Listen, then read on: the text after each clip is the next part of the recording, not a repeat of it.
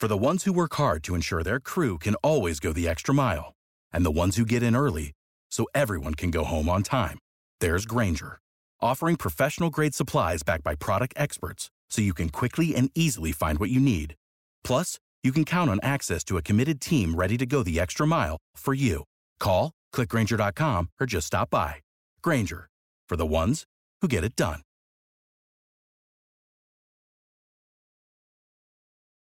Every team, every topic, everywhere. This is Believe.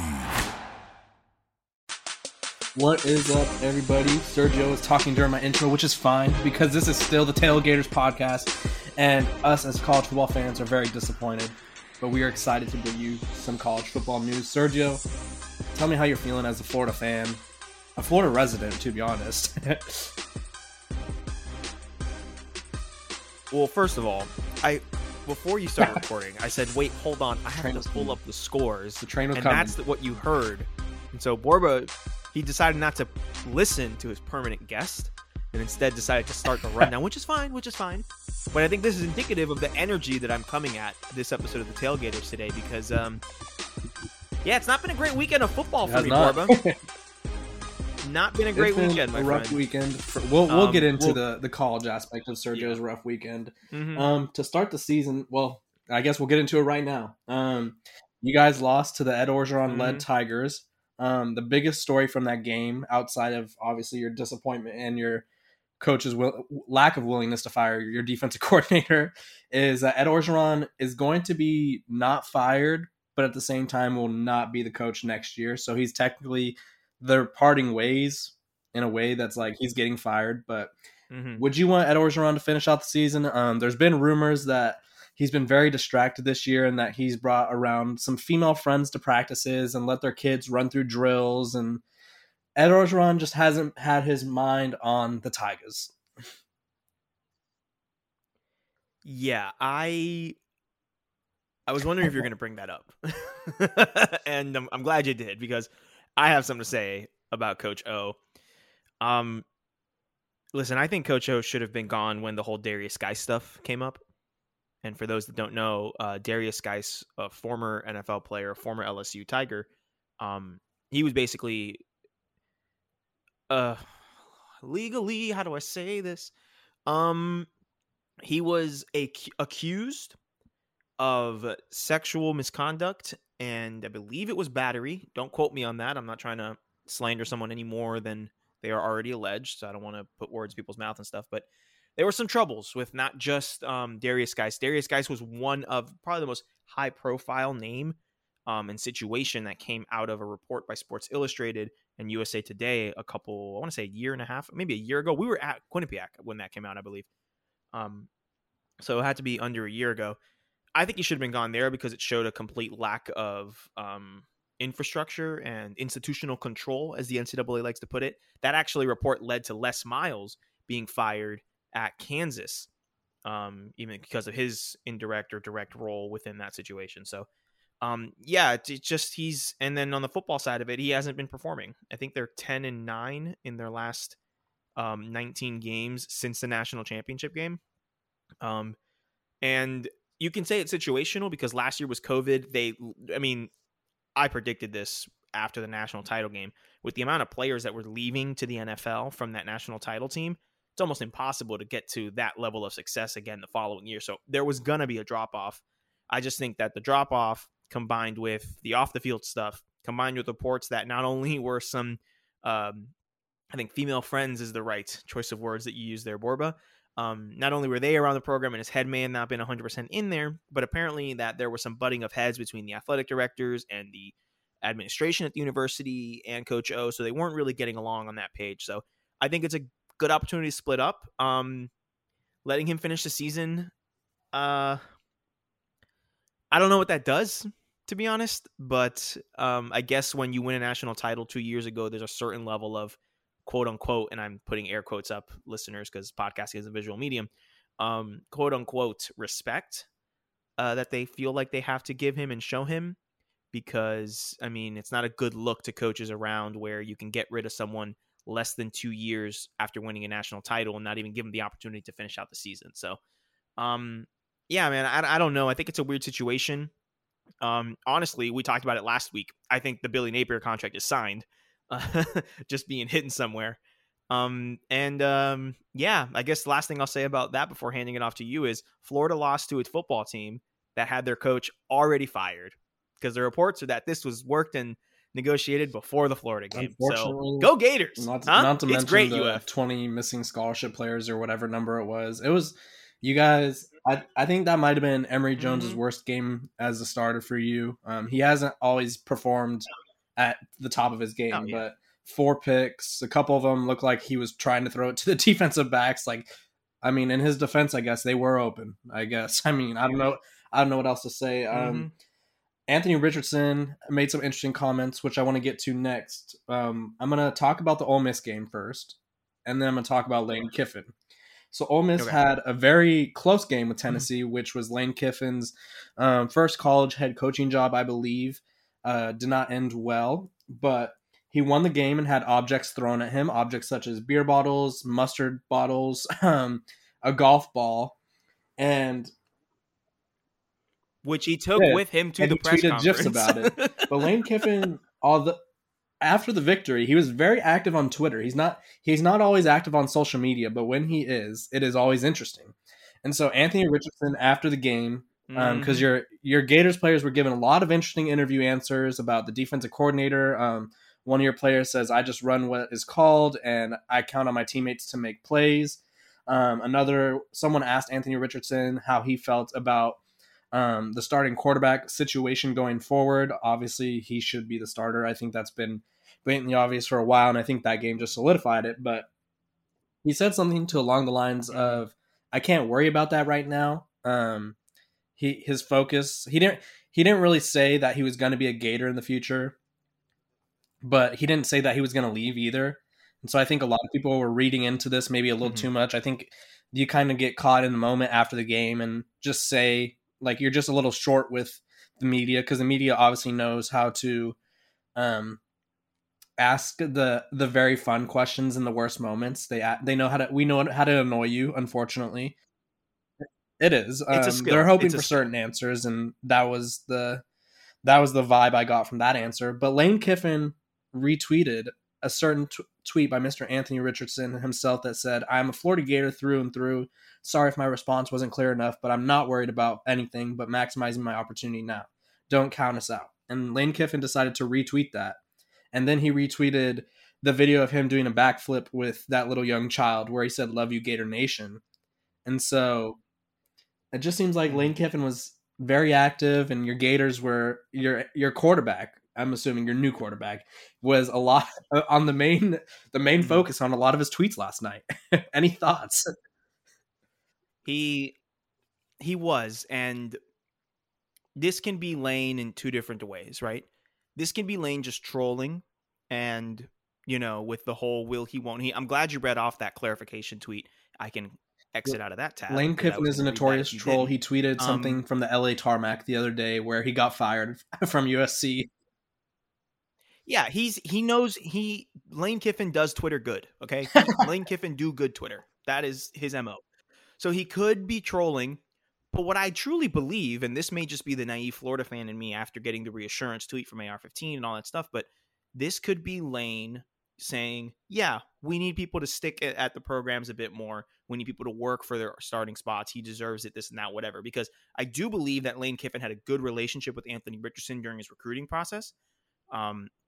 And so that's something that I feel I'm not too worried about. I had a friend of mine send me that in a group chat today and be like, "Oh, if a friend of mine said, if Anthony Richardson's transferring to Ole Miss, I'm transferring." I mean, with him. Lane some could people, be tampering.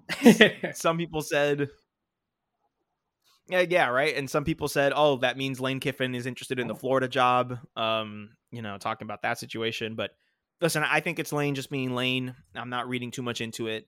This is the man that quoted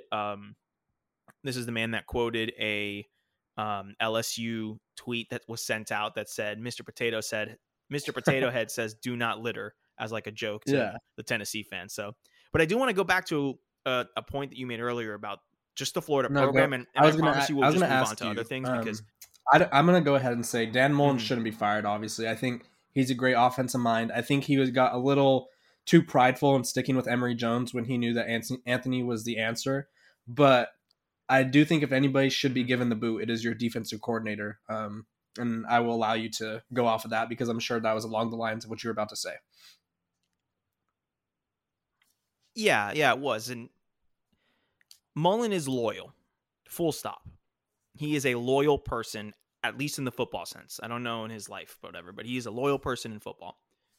And that is good sometimes. That's good for Kyle Trask when he decided to give Kyle Trask the opportunity and stuck with him when he was a little bit rocky, when he filled in for Felipe Franks, but then came out the following year and was a Heisman finalist. But that can be bad. And in this situation, the defensive coordinator situation is just not doing good. I mean, Todd Grantham, we joke in Florida circles, it's third and Grantham because on third down, he likes to send the house and we end up giving up. If it's 3rd and 14, it's a bit, honestly, as a Florida fan, if we have a team stuck at 3rd and 14, I would much rather have a team stuck at 3rd and 4 than 3rd and 14 because of the way that we give up those big plays on third down. So we call it 3rd and Grantham. I think Mullen, I am actually not mad about the quarterback situation. If there's one area that I'm not going to judge Dan Mullen on, it's quarterback development. The man has a track record of developing quarterbacks. I mean, right now I have the Cowboys-Patriots game on in the background here. Dak Prescott, he turned into an NFL quarterback. Alex Smith, he turned into an NFL quarterback. He made Tim Tebow look decent and was able to get him on a roster, and that's decent enough to get on a roster in the NFL. I mean, he's been able to develop quarterbacks everywhere he's gone. Nick Fitzgerald, people forget how good of a college quarterback he was before his injury. He's done it everywhere he's gone. So quarterbacks, I'm not mad about. I truly believe that he was giving Anthony Richardson the time to develop. I think the hamstring injury pushed everything back a couple weeks because he wasn't able to practice and they really didn't want to lose him long term. I think that's a good thing. I think he generally put player safety above results on the field, which as a human being, I respect. And I think that delayed a little bit the aspect of AR-15 taking over the job. So I'm not mad about that. And if you look at what happened today, Anthony Richardson was able to get more of the playbook. And he showed that he can handle it, which is good. Awesome. Now that we're at this point, we move forward. He makes the quarterback change and we're fine. I'm not mad about the quarterback situation because if people forget, Emory played really well the past few games. It was the defense that let us down, which brings me back to the too loyal to a fault. There needs to be change. I've said it on this podcast. I've said it on Sideline Judgment with an E. You can find it on Apple Podcasts and Spotify. I said it there as well. You need to show that you are willing to make the tough decisions and not be stubborn and do it for the better of the program. And that will be Mullen's downfall. His pride will be his downfall because X's and O's, there isn't a coach in the country I would take over Dan Mullen, offensive X's and O's. Swear to God, on God, completely. But his downfall as a head coach will be his inability to make a change. You know, he's never fired a coordinator.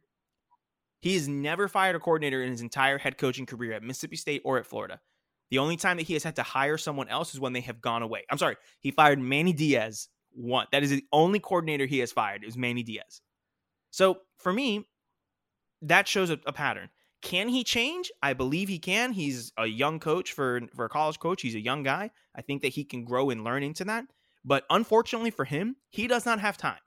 There is no time for him to grow into that change. He needs to make the decisions that he needs to make, and he needs to do them quickly in order to, A, get the fan base back on his side, because Florida is one of those programs where the fan base is either all in with you or they are all out on you. And that is a blessing and a curse at the same time. Right now, fan base isn't with him. I have been one of his most loyal defenders because I respect the intellect that he has. I see what he's done with quarterbacks. I lived through the Jim McElwain, Will Muschamp era. That was my student. Those are the games I paid money to go to as a student. And I finally see what's happening with Mullen offensively. And we have 18-game streak of 400 yards or more. Yeah, but the issue there is that we're below 500 against Power 5 teams in our last 8 matchups. That's a problem. You need to win the football games. None of this statistical stuff matters if your defense is getting bullied by an offensive line that has multiple starters out, by a coach that is fired before the game starts but no one even knew, by a team that has over 20 starters, scholarship players out with injuries and such, and you can't go in there at 11 a.m. local time in Baton Rouge and get a victory against a team that is, by all accounts sinking as we speak and has been for 2 years. It's unacceptable. It's unacceptable, and it's not what he basically was promoted when he got to Florida. Said he's going to re-implement the Gator standard, right? What is the Gator standard? We're going to work harder. We're going to be better. We're going to execute. We're going to do the right things. We're going to get results. The Gator standard was there his first 2 seasons. It slipped a little bit last year, but we had a dynamic offense that could get it up. Now it's not happening. There is no Kyle Pitts. There is no Kadarius Toney. There is no Kyle Trask on this football team to be able to elevate our offense to make up for the deficiencies that our defense has. You have defensive players, alumni, tweeting about the scheme problems that our defense has. Like, what's going on? You have Mohamed Diabate, who, when asked if he's confident in defensive scheme, says, quote, "I'm confident in my teammates' ability to play hard. I'm confident in my teammates," end quote. Diabate has a 3.9 GPA and is on track for a Rhodes Scholarship. The man knows what he's saying. The man is being careful with the words that he puts out in his mouth because he understands the consequence of those words. This is as much of a "I do not believe in Grantham" as you will ever get from a football player. Okay? A move has to be made.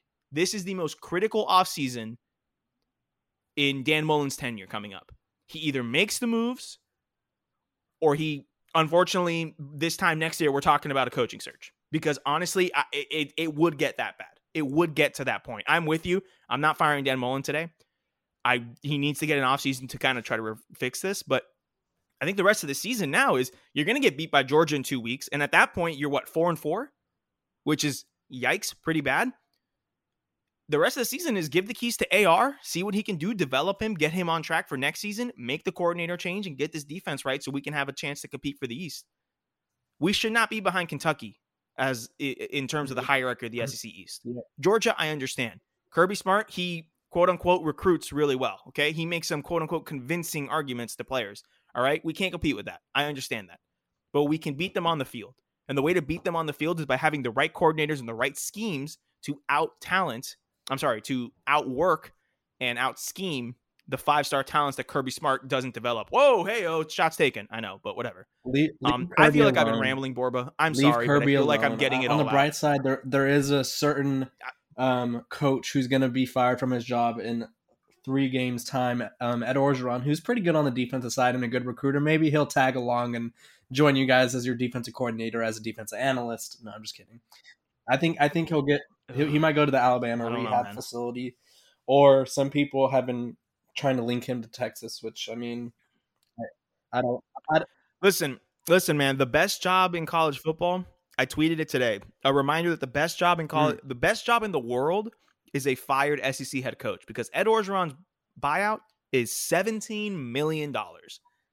If I was Coach O, I would sit in Louisiana, eat myself some crawfish, and relax for a year. He'd make a great TV host. Like, you know how they have like Bob Stoops on Big Fox Noon or whatever it's called, or he would do great on the SEC network. He'd be calling people sissy. Coach O? He'd be like, he'd be UCLA hilarious. and their sissy blues. Like, he'd be out of pocket.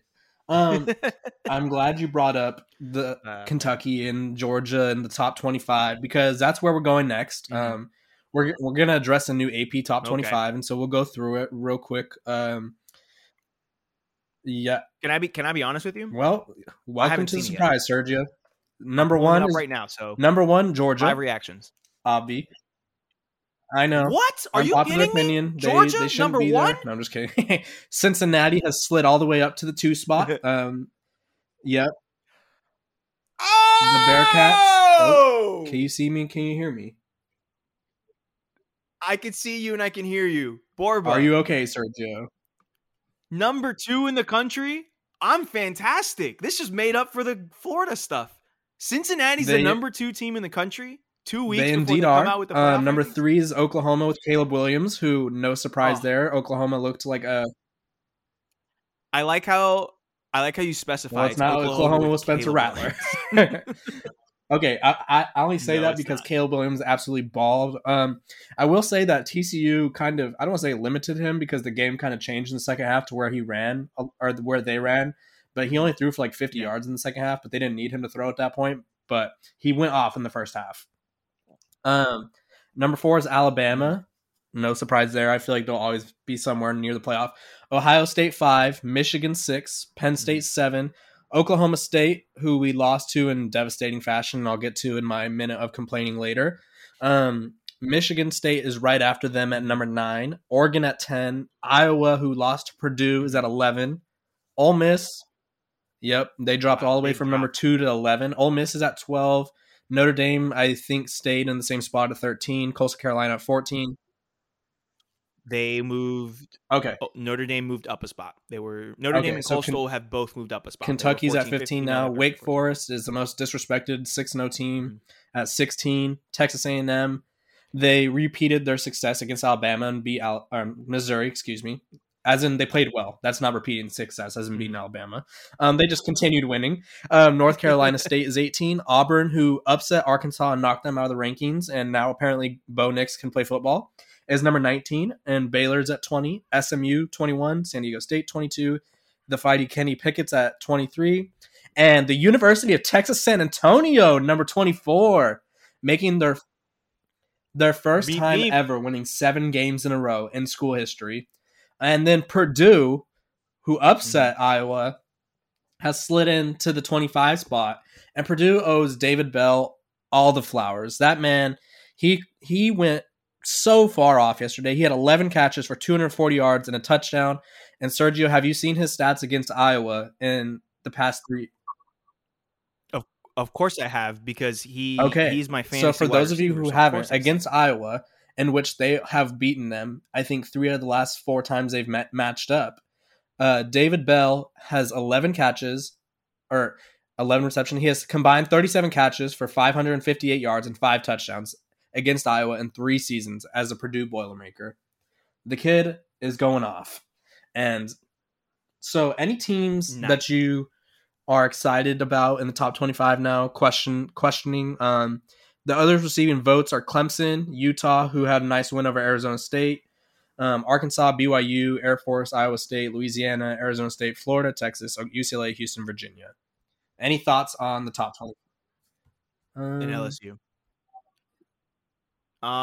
Thoughts on the top 25? Shout out to UTSA. I think they're the first Conference USA team to make the college football playoff since Marshall a few years ago. The AP top 25. The year before, they had that massive run. Not the college football playoff. That'd be crazy. Yes.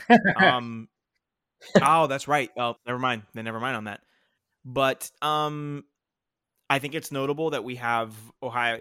It's very clear what the AP voters kind of see in terms of tiers of teams. It's very much Georgia number 1 for sure, best team in the country.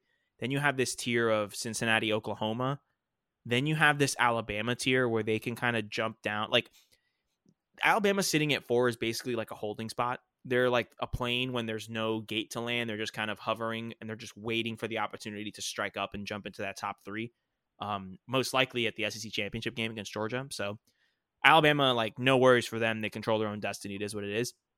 And then you have that group of 3 Big Ten teams, Ohio State, Michigan, Penn State at 5, 6, and 7, that are going to sort themselves out. I think it's very accurate. I think Michigan fans will be very mad, but Ohio State is above Michigan, even though Ohio State has a loss and Michigan is undefeated.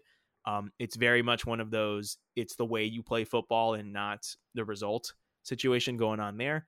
And yeah, Michigan State just staying undefeated 7-0. Same with Oklahoma State, undefeated at 6-0. Not two teams that we would not have expected at the beginning of the season to be in the top 10. Very happy with them. Going down into the teens, let me see here. Wake Forest staying at 16. You said their most disrespected 6-0 team. I think they are, but they're definitely one of those like schematic teams where I don't see them jumping up that level into the top 10. I think they're pretty accurately ranked in terms of performance. So that's an interesting one there. Auburn. Okay. I've said it before. I'll say it again and I'll say it till I die. There are 2 quarterbacks on that Auburn team, and they're both named Bo Nix. You have good Bo Nix and you have bad Bo Nix. And we have been getting a lot more good Bo Nix than we've been getting bad Bo Nix. And I think this is a testament to letting quarterbacks just get time under their belt. Because I want to remind everyone, Bo Nix started as a true freshman at Auburn in the Gus Malzahn system, which is not very, how do I put this nicely? It doesn't lend itself to needing to develop as a quarterback, right? You can kind of maintain the same traits that you have coming in as a freshman, maybe develop a little bit into a sophomore year, but you kind of don't need as much there. The reason that Cam Newton was able to just like blow the doors out when Gene Chizik was the coach and Gus Malzahn was the coordinator is because he's Cam Newton, like there's only one Cam Newton. You're not going to get one every single recruiting cycle. So I like what I've been seeing out of Bo Nix. It's been great. They're quietly 5-2. Like, I think that they're doing some good stuff there, and Brian Harsin should be happy with his squad. I think it's a good thing for them there. And then, Pitt. Love seeing Pitt in there. We got Kenny Pickett's doing well. SMU 6-0. This like back half of the rankings from like Auburn at 19 to Purdue at 25 is like, oh, wow, okay. I'm surprised that these teams are doing very well. Maybe even one more with NC State, right? They're 5-1 at 18. I'm surprised these teams are doing well, but I'm very happy that they're doing well. So those are my immediate thoughts on the AP poll. And who are the 7 voters voting for Florida in the top 25? What are you doing? Yeah. Revoke your credentials. No, don't. I don't know. I mean, like when I see all the 5 votes for Texas, I was like, I mean, our past 2, all of our losses have been. Arkansas wasn't ranked at the time, but they ended up turning out to be decent. But like we lost to the number 6 Oklahoma, and we lost to number 12 Oklahoma State, and you guys lose to LSU, and they're like, get them back in there. We need them back. Something that's like we've talked about multiple times is that Big Ten group. That's really interesting to me because they will play itself out. But I think the way their schedule is formatted is it'll be a great like end of the, let's see, 1, 2, 3, 4, 5 last 5 weeks of college football for the Big Ten. But at the same time, the Big Ten could very well mess up its own, get in its own way and knock each other out of playoff contention. Because just looking at Ohio State's schedule, and I'm looking at Ohio State's because that was the one I typed in first. They're all roughly the same, so don't attack me. They're all going to be this version and a different variation. Their next game is at Indiana, but then they go Penn State, Nebraska, Purdue, Michigan State, Michigan. So 1, 2, 3 of their last 5 games, 4 of them will be against another ranked team in the top 10.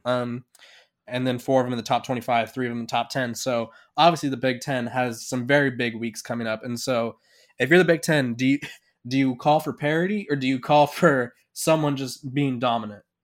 Because you call for someone being dominant. But who was going to be that? I think being dominant. This is Michigan's year. Because as in like this is their best chance to win the Big Ten. And even then CJ Stroud has like we overreacted, or we as in the world overreacted to him struggling as a true freshman. The kid's fine. I know it's a hot take, but the kid has since gone on to throw for 18 touchdowns and 3 interceptions and is close to 2,000 yards. And they have a crazy running back room and a crazy receiver room. So who knew Ohio State with all their 5 stars and talented people would do well? I know it's a shock, but I think although they are as good as they are, this is probably Michigan's best defense they've had in a while. This is like a throwback, right? And they have a really good running throwback game. to like the Chase Bush. Chase Winovich, Devin Bush. There we go. I was combining people. A throwback to like their defense. They're really good with Aiden Hutchinson off the edge, and then their run game, like you mentioned. Just imagine if they kept Zach Charbonnet. I think this Michigan team would have been crazy. That's the theme of like these teams though. Like Wake Forest lost Robinson, and now he's a star on Michigan State. Like everybody's just trading people, and all these guys are stars somewhere else. But continue. What were you gonna say? Well, it goes to show just how talented that these high school kids are coming into college now. And you're right. If Michigan doesn't lose their like big vertical threat that they can use on the play action, I mean, they may have a better chance of beating Ohio State. I still don't think it'll happen. For me, the team that I think can break out is Penn State. I think that Penn State has the ability. Can Sean Clifford come back is the question. I don't know what his injury timeline is. But if you have a healthy Sean Clifford, I think that they can be the team to beat Ohio State. I know the game is in the Horseshoe this year. It's not at it's not in Happy Valley, so it'll be a bit tougher. And then with all that being said, we're talking about Michigan, Ohio State, Penn State. Wouldn't it just be great if Michigan State just came in and just I hope they do. I hope they do. Wouldn't it be awesome? It's that kind of season though, like across the country. You get these teams are the ones that are jumping in there and are just like, "Oh, you're having a good year? Don't mind if I mess that one up," and they kind of go in and do their thing. So I'm really liking that. And my Heisman candidate, in Robinson, I think would be fantastic. He is doing carrying Michigan. I mean, I would say carrying, but like he's obviously not like their whole team, but he is. It is very helpful to have someone who could go off every game for like 300 yards, and because like exactly, and he's clearly their best football player. Although he's decent, he's not going to win you games by himself. You need Robinson. Like he's just a Walker. He's better than Kenneth Walker Rocky in Lombardi, his last though. few games has gone for 126, 233, 84, and he's had 4 touchdowns in the past 3 games. The kid gets it. Kenneth Walker, the third. Yeah. The third. Thank you. Have some respect for the other 2. The third. So now we talked about the top 25. We highlighted some matchups last week, and we did a pick 'em.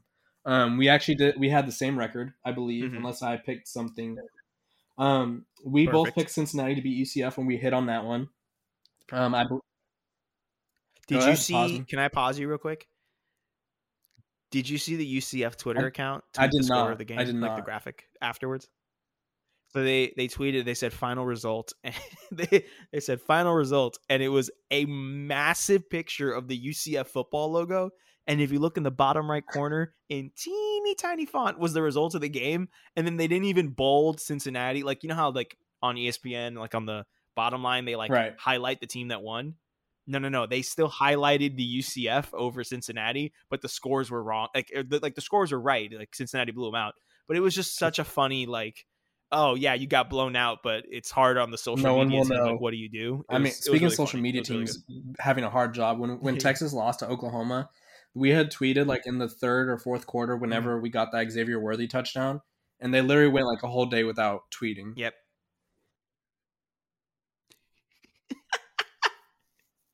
You'll love to see. But yeah, just in case you didn't know, Cincinnati won 56-21.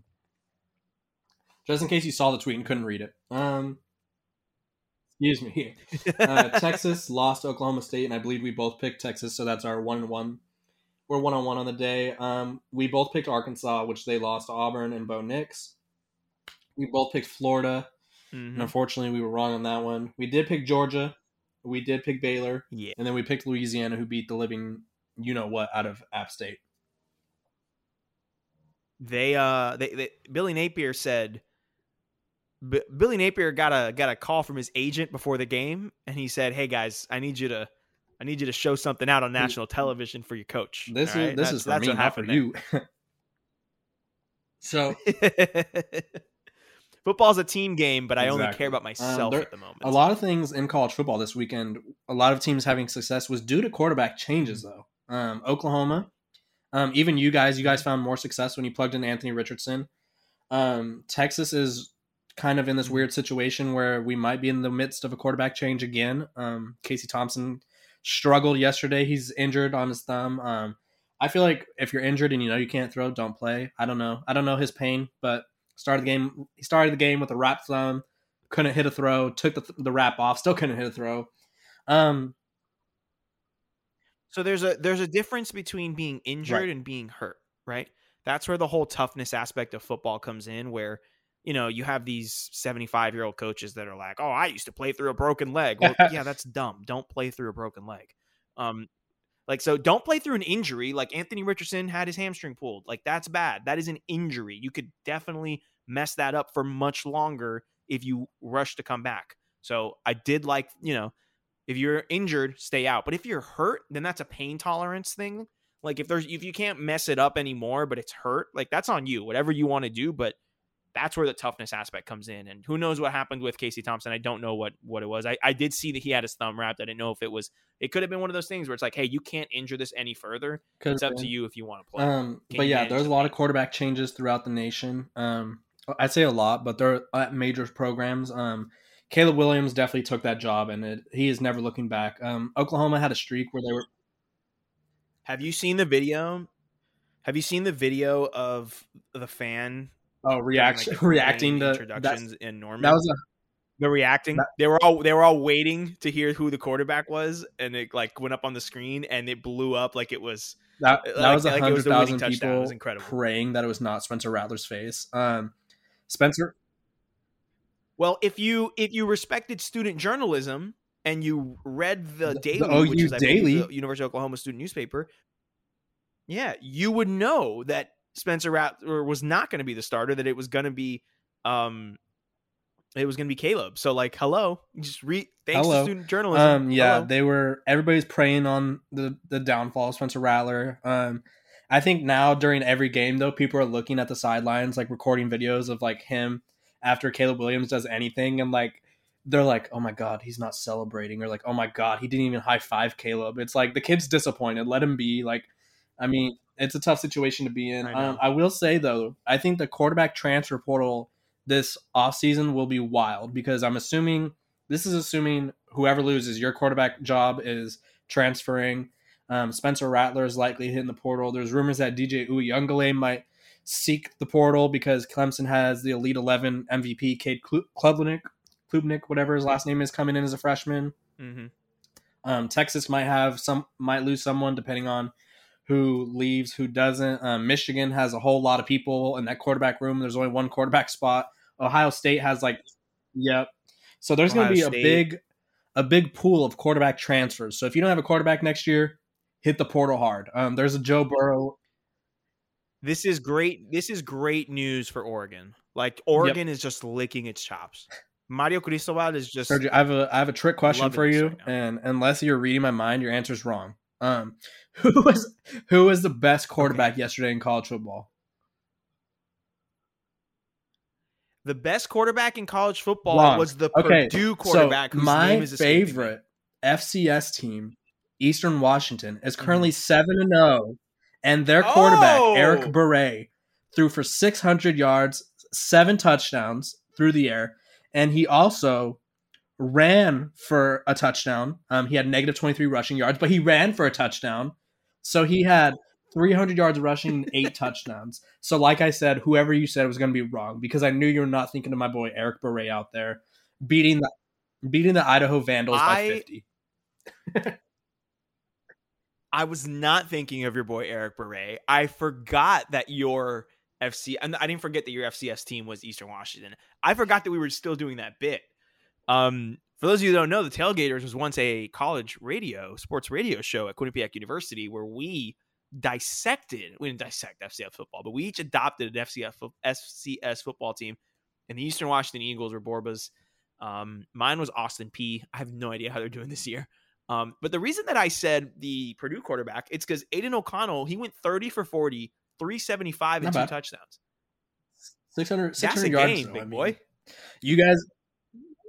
Oh, okay. Yeah. Obviously, when you gave me the Eastern Washington stats, yes, obviously. But I wasn't expecting a Division II, a second division statistical number there, buddy. Your Governors are sitting at 2-4 on the year. Unfortunately, you guys just lost to Southeast Missouri State in a tough one. You hate to see it.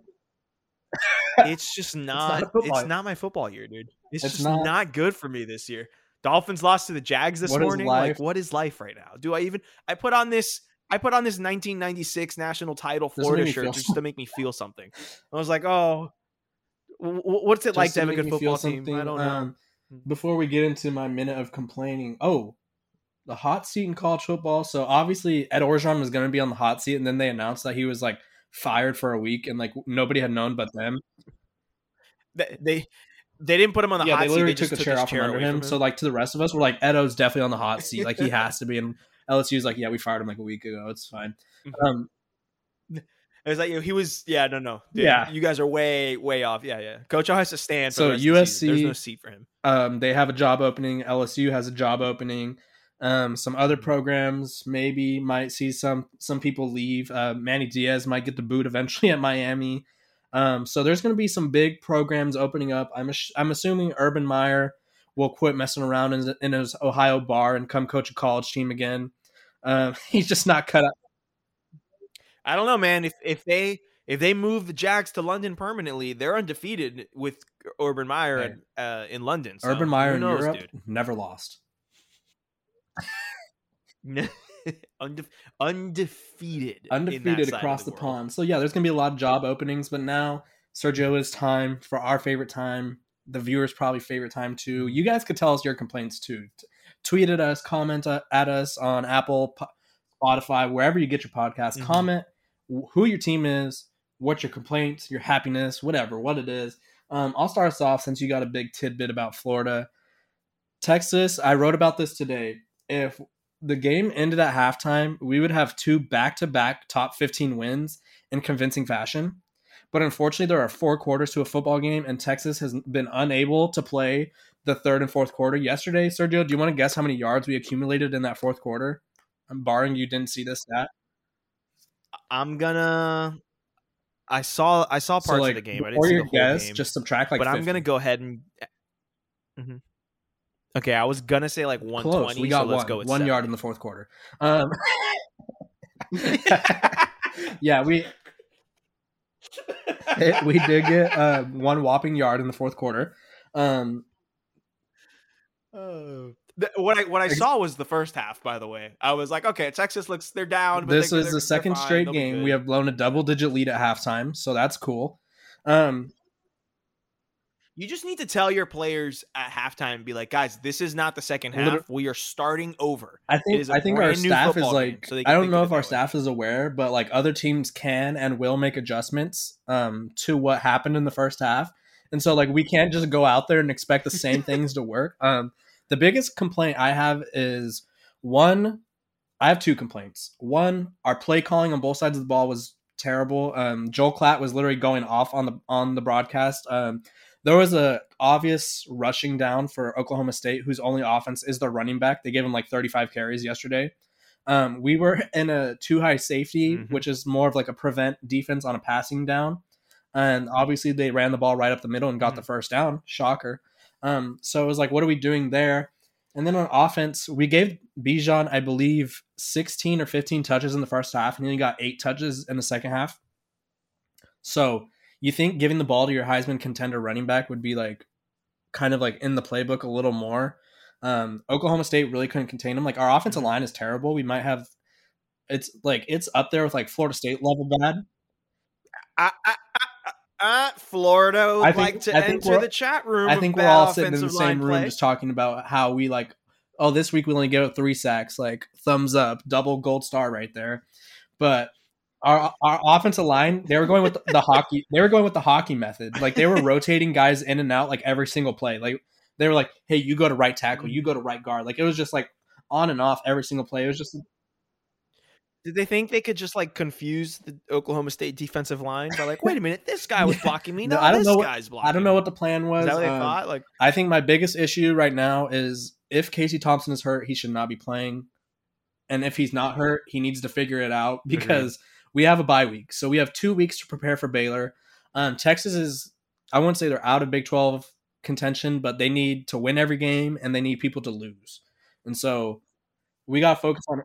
Yeah, it is possible. It's still possible. We need people for you to step it up. You know what else hurt that loss yesterday? We had Arch Manning, Evan Stewart, Jaleel Skinner. We had I think 6 5-stars in attendance. A lot of them number 1 at their position, and we put out a dud. Our leading receiver had 2 catches for 60 yards. 58 of those yards came on 1 play. So it just. How do you feel about the 2 schools of thought of, I don't know, because there's 2 schools of thought, right? There's one where it's like, oh my gosh, we laid an egg in front of these recruits, they don't want to come. Or it's these recruits seeing, oh, I can get on the field here. If I come here, I can make an impact. I've actually what do you think of that? Opting to use the second one more because it's depressing to think about the other one. Because you have to. Well, it's okay. Our biggest recruiting weekend of the year was the Alabama game, and so in my head I was thinking, okay, well they see that we're 2 points away from me. But it's just no, I do agree with you. I think that's the thing though, especially like on the offensive line. Like if you're a talented offensive lineman who thinks you could play right away, come to Texas, come to Florida State. There's a spot for you. We can't block. Same thing with there is receiver is a little more disappointing, especially with Evan Stewart. I think he wants to see production at the receiver position. So like last week would have been a prime week, even though we lost. Like Xavier Worthy had over 200 yards receiving. He was all over the field. And then this week our leading receiver had 2 catches for 60 yards. And yeah, so I think what needs to work in your favor this weekend is that Arch Manning and Evan Stewart said, wouldn't it be great if we played together? And there's no way Arch Manning's going to Florida, and it's between Florida and Right. Texas for Evan Stewart. So that would help in your favor where you get both. It's like you get both, but not. I'm but Arch none Manning. if you don't get Arch one of them Manning kind just of came thing off a loss situation. on national television where his team and he himself did not look the best. His team is pretty bad. I'm not gonna lie. He plays in like some whack division, Louisiana, where they all suck. And well, like he plays at the same school that every Manning has gone to. Like it's like a thing where there was no option for him to go to like this a, like big. He goes to like a school, local like, private school, and they're like really like the kids on his team are built like I am. Like they're like 5'7". Like it's like, what are we doing? Like get Arch some help. But he's not going to a St. Thomas. Yeah, he's not going to an IMG. I mean, it does hurt to lose in front of all the top recruits. But like you said, I mean, they could see that the talent on the field is not there, and that they could be there. It just depends on. I feel like Sarkisian is like a really good salesman. I imagine after the game, he was probably disappointed after the game because it's probably easier to convince people to come after a win. But I think what we factor into recruiting too much is like results of that day. The recruits obviously would like to see you win, but the school has to be a perfect fit academically, geographically. Like a lot of kids get homesick. A lot of kids want to play where they feel valued. And so although it is cool to win in front of them, like that's not the only thing that matters. But yeah, it was a disappointing outing. I was disappointing for both me and you. Rough weekend for college football. We'll be back in a few days. We'll be more chipper. We'll be talking about some predictions and some breaking news, whatever happens in the next couple of days. Yeah. I'm glad we recorded this on Sunday and not like, because we could have recorded this Saturday night, but I was a little too. I was down Saturday. And then definitely, definitely. Like we didn't text yesterday. Yeah, we both knew not to. You know what? Like I'm gonna go back to the Oklahoma game. My friend is one of my friend's best friends, Caden, diehard Oklahoma fan. He wasn't saying anything in the first half, and then all of a sudden, the second half, I was starting to get some text messages, and I was like, "Oh, this is how it is, huh?" Yeah. Well, my cousin Vinny went to LSU, and so we've been texting each other. But honestly, because both of our programs are kind of not where we want them to be, it was kind of lamenting, both of us. Like the text he sent me to start wasn't about football. He goes, "What in the world are you guys wearing?" Which, by the way, god awful orange uniforms. Like the all orange, not designed for television. See how my shirt borba is blue and the orange is an accent? Yeah, you're a hater. That's how we should be using You guys are the orange state. You guys invented the orange. Get over it. Yeah, well, you know what the best Gatorade flavor and the OG Gatorade flavor is? Lemon lime. That is. It's Don't true. see any orange in that. So you guys invented the orange. You're called the Sunshine State or something, but like I think of oranges when I think of Florida. Mm-hmm. You should, because they're delicious, and I love. That's for Florida a different oranges. They're fantastic. Well, I don't appreciate you saying that to a Colombian from South Florida. I just don't. I just feel like that was a little. That's my fault. That's my fault. Here, all right, buddy. I've been watching too much Narcos and stuff. It's been getting to me. But yeah, it's been a rough college football weekend. We will be back in a few days to give you the breakdown of this next upcoming week, because college football is getting better and better every week. It's just our teams. Yeah, our teams won't be involved. We'll be in a better mood. Both of our teams are off next week. We can't lose because we don't play anybody. Lament. Good. Can't lose if you don't play. But I did see that Texas is a half-point underdog against the bye week, so we'll see. This has been your Tailgaters Podcast. I'm Kevin Borba. He is Sergio de la Esparrea. I don't even think we introduced ourselves in the beginning, but we did now, so who cares? You can get this podcast on Spotify, Apple Music, wherever you get your podcast. Tune in, like, subscribe, rate us 5 stars, whatever. We appreciate you, and we will see you guys soon.